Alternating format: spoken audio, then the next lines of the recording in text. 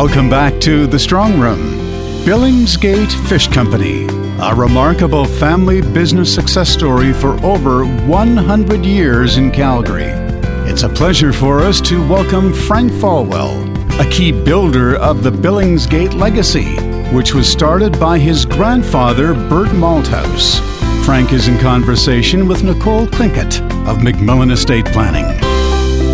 Frank, can you tell us the story of how your family's business started in Calgary over 100 years ago? Well, it's very interesting when you think of a man who was born in Sussex in 1881, and he emigrated to Canada in about 1905, 1906, in that area.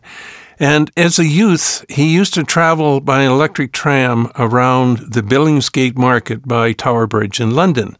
So when he emigrated with his two brothers to Canada, he thought this would be a very good idea to get started. And so he did. He went through many different things. First of all, he was bucking logs on the Bow River. And he was raised in Sussex as a houseboy to go into gentleman's service. So you can imagine with soft hands, soft back, and big heart. He came over here. Bucking logs was not for him. So he and a fellow by the name of Trigg got together, and they had a cart and a horse, and they used to deliver groceries. In those days, there were many English remittance people here. Remittance people were, I wouldn't say the black sheep of the family, but they were said, go to the colonies, my boy, and we'll send you money and keep you there. And they said, you know what, we miss Bertie. His name was Bert Malthouse, and they called him Bertie. And Bertie, what we miss is a bit of fresh fish. We'd only get some fresh fish. So grandfather decided that he would go into the fish business. So he would order 2 orders from Vancouver to come in by CP Express, and one would be in the morning, and it was COD, and one was in the afternoon, and it was COD. So he took his morning fish, he'd go out and sell that, and he'd put his money in his pocket till he had enough money to buy his afternoon fish, and that's how he got started in the industry. And how did you get into the family business? Well, I am the son of the eldest daughter, the 3 girls, Marjorie, Olive, and Gwen, and they all worked at a short period of time in the Billingsgate Company. And my father was with Burns, and he was a traveling auditor with Burns. And Billingsgate in those days was a customer of Billingsgate because they used to bring frozen fish by rail from the east and the west coast. And he thought it was a pretty good industry. So he met my mother in a blind date and got involved in the company. And he said, you know, son, I think we're going to train you to go into the fish industry. So I graduated from grade 12, Mount Royal College, before it was the university, one down on 10th Street and 8th Avenue. And I was going to go into the Faculty of Law. But Jack Collett, who was the principal at the time, he said, there's one thing I can tell you. You can sit in class and we can pound it in your head, or you can get off your backside and pound it in your own head. And he said, there's not too many opportunities for people who have a well-established, very unique, standalone business. And Billingsgate needs you. You need Billingsgate. So I was there 45 years. And Billingsgate obviously has had a long history in Calgary. How would you describe the Billingsgate philosophy? Buy it at a low price and sell it at a high price. And my grandfather had a wonderful expression because it was a situation. See, my father worked for Burns. He was with them for 40 years. So it was grandfather teaches grandson.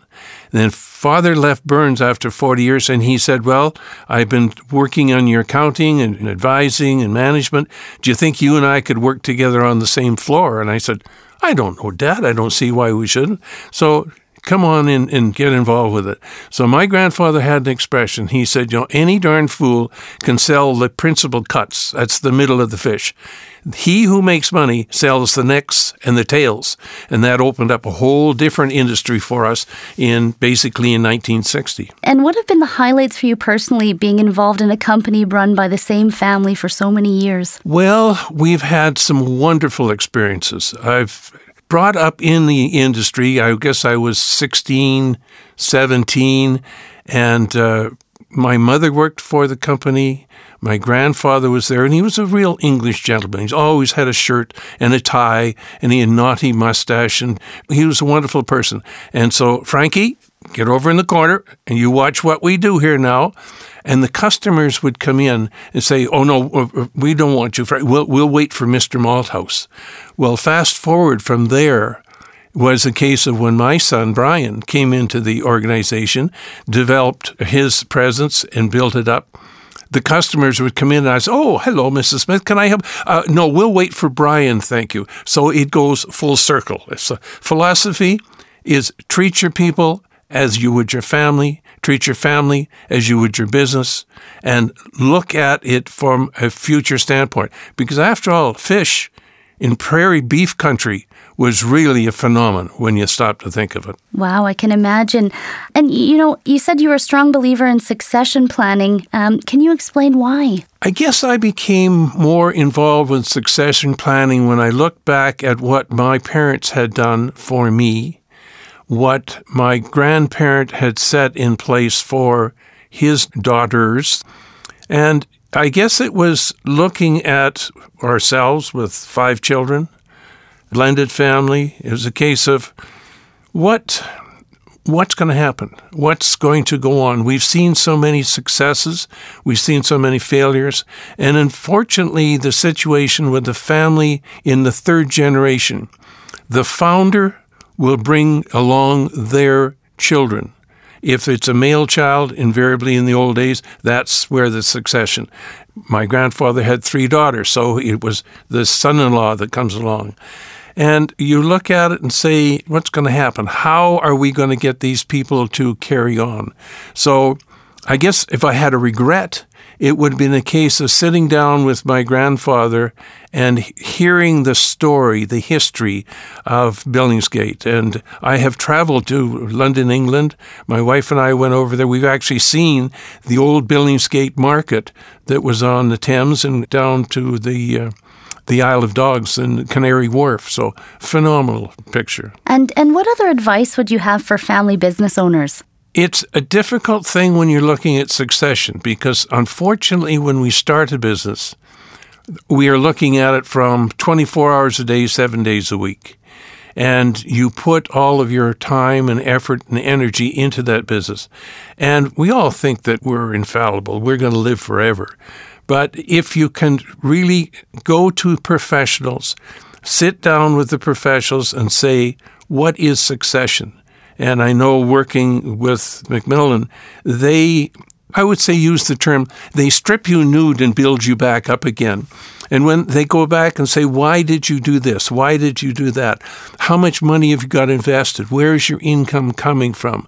What are some of the problems that you've had? What are some of the successes? And what are some of your failures? Because every person who plays a sports team, they don't win every game. They lose. And again, coming back to my grandfather, the difference between success and failure is 2%. If you make 51% of your decisions correct, you're going ahead. If you make 49% of them correct, you're not going ahead. So strive for that 2%. Very good advice. And Frank, what would you say that you would like your legacy to be? I would like to see the company carry on. We've had our ups and downs in the last 10 years. And it's changed dynamically from a horse and a cart to one of the largest fish processing federal plant involvements in Western Canada. And that happened in 1982 when we moved from 8th Avenue down to by Fort Calgary Park. And it would be a case of carrying on the values. It's fantastic when you think that you can go into the store and you can talk to people who say that their father and their grandfather did business with my grandfather. Our thanks to Frank Falwell, Brian Keating, Sherry MacMillan, and Nicole Klinkett for their contributions on the program today. This has been The Strong Room. If you have any questions, comments, or opinions on today's show, please contact us at macmillanestate.com. Thank you for listening, and we invite you to join us again next Sunday at 5 for The Strong Room.